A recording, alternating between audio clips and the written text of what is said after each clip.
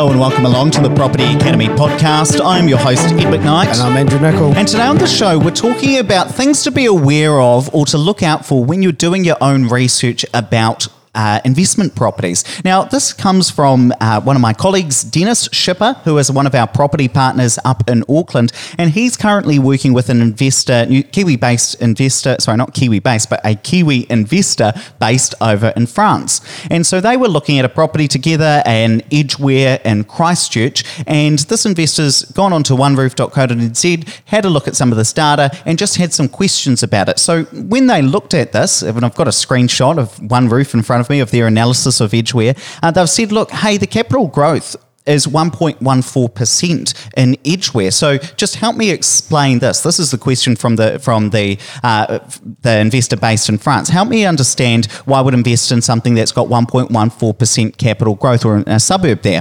And so we've taken a look at this, and it's really interesting because in 2016, Edgware got 6.8% capital growth.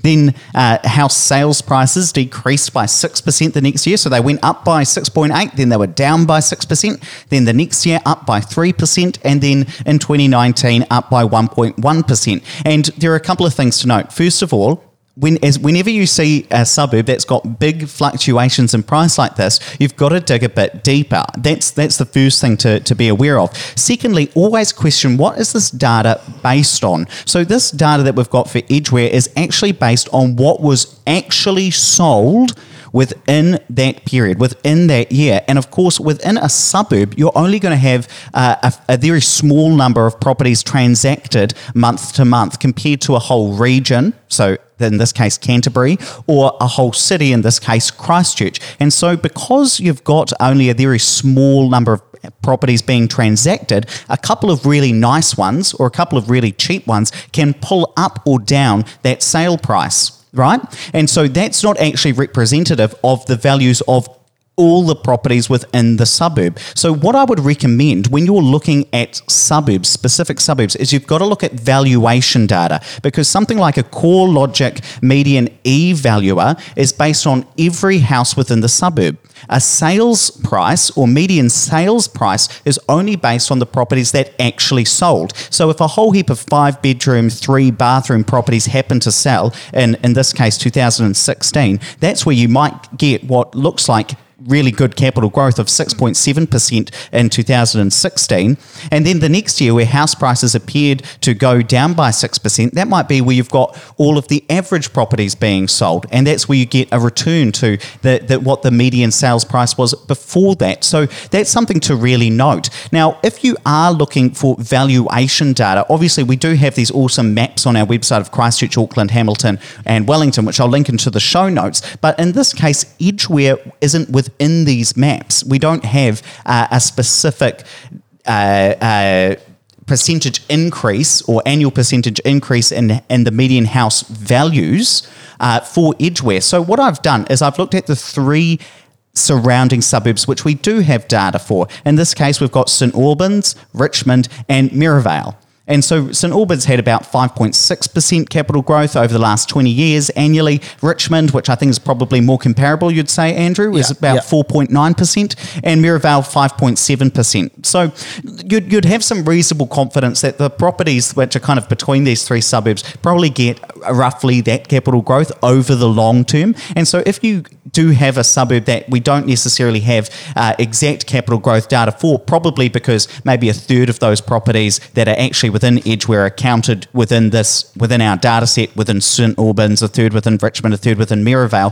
That's how you can kind of start to use the data that's actually available out there to start to look at what the suburb you're looking at might get over the long term. But I think, hey, first of all, I love that this investor that's working with Dennis, one of our property partners, is actually doing their own research and seeking to understand, well, why would I invest in something that's getting 1.1% capital growth? And the answer is you actually wouldn't. Like if there was a suburb out there, and there are actually no suburbs in New Zealand that have had 1% capital growth over the last 20 years. I think the minimum is about 4 or 4.5%. so you wouldn't actually invest in one of those, but you've got to seek to understand the kind of meaning behind this data and what it all means, especially if you're a Kiwi-based investor who's overseas, and can't necessarily go on a site visit or see the suburb or doesn't necessarily understand the area. But I just do think that when you're looking at like OneRoof data, very useful to understand sale prices, and every data point you look at is going to start to build a bigger picture of how that suburb's reacting, where the opportunities are. But we just have to understand what the data is actually saying and what's potentially left out, and then go and build a bigger picture. What are you taking away from this, Andrew? A couple of notes I made down. I think I noted down. Think about some of the other factors as well that might make a particular suburb perform worse one particular year. Because remember, you need to look at the long term. But if there is an unusual blip, which is natural, you maybe need to think, was there something that might have occurred that might have caused that? So Edgware is an interesting one. So there's a lot of older houses in Edgware which are now being redeveloped. So that I know that the land there is development land. And so what you'll find is people are buying older houses, particularly ones that are earthquake damaged. So houses which have gone through the earthquakes, and now they're being bought for a low price because there's been an insurance payout. So the insurance payout isn't reflected in the sale price. So it might appear that properties have been sold for a lower amount, but if you factor in the insurance as well, actually probably they've actually gone up a little bit, and then they're being redeveloped and either kept or sold. And so there's quite a bit of that going on there at the moment. And I think it's one of those areas that, it's between Maryvale, St Albans and Richmond. Richmond is probably quite a similar area from a demographic standpoint, and that's kind of had closer to 5% growth. Maryvale and St Albans probably on the higher end, 5 to 6%. So I would use a 5% growth rate for this, or maybe a 4% if you really wanted to be conservative. And there is a lot of gentrification happening around there. It is becoming a nicer area. And so that's where, again, just because historically maybe it's had, Richmond's had 4.9, is it going to achieve better because it's more affordable in the future? And that's something that I would see as an opportunity personally for this area. One other thing that I noted down is Ed just said you wouldn't invest in it necessarily if it's getting a 1.4% capital growth rate. I did do the numbers on that though as well, because if you were buying a $500,000 house there, if you're buying it today, you wouldn't be making a contribution based on rents and rate at the moment. So it wouldn't cost you, and probably actually make you maybe $1,000, $2,000 a year, even if you're borrowing 100%. Now, if that's the case, you might have a couple of $1,000s coming in positive cash flow, plus 1.14% growth on $500,000 is $7,000. Now, if you put down a $100,000 deposit, or if that was the usable equity you were using to support that, that's a 7% return on your usable equity that you've committed to that. So you're getting still $7,000 and your cash flow. It's not the worst investment that year, even in a bad year.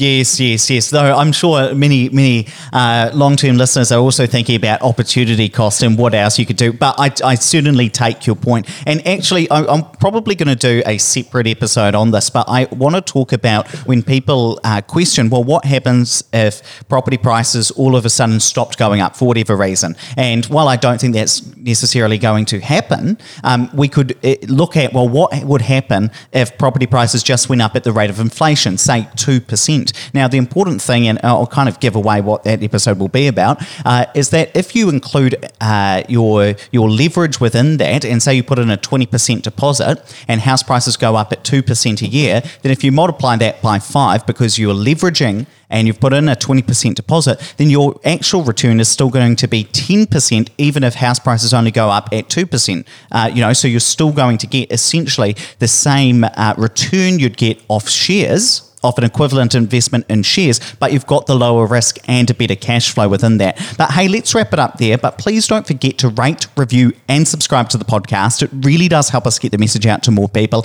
And the other thing is, I really want to know what you think about the show and what we can do to improve this. We want this to be the best show in the world about investing in New Zealand property. The best show in the world about investing in New Zealand property. And a big way that you can help us out, and I really mean this, is by taking our podcast survey. I'm going to link to this in the show notes. So tap or swipe over the cover art. You'll be able to see that link. Or you can go to opespartners.co.nz. That's OPES partners.co.nz/pod survey. And then the last question, of course, is what's your address? Because we want to send you a Property Academy podcast mug so that you can drink your coffee, whiskey, or tea out of it while you're listening to the show. So tap or swipe over that cover art and please do take that podcast survey.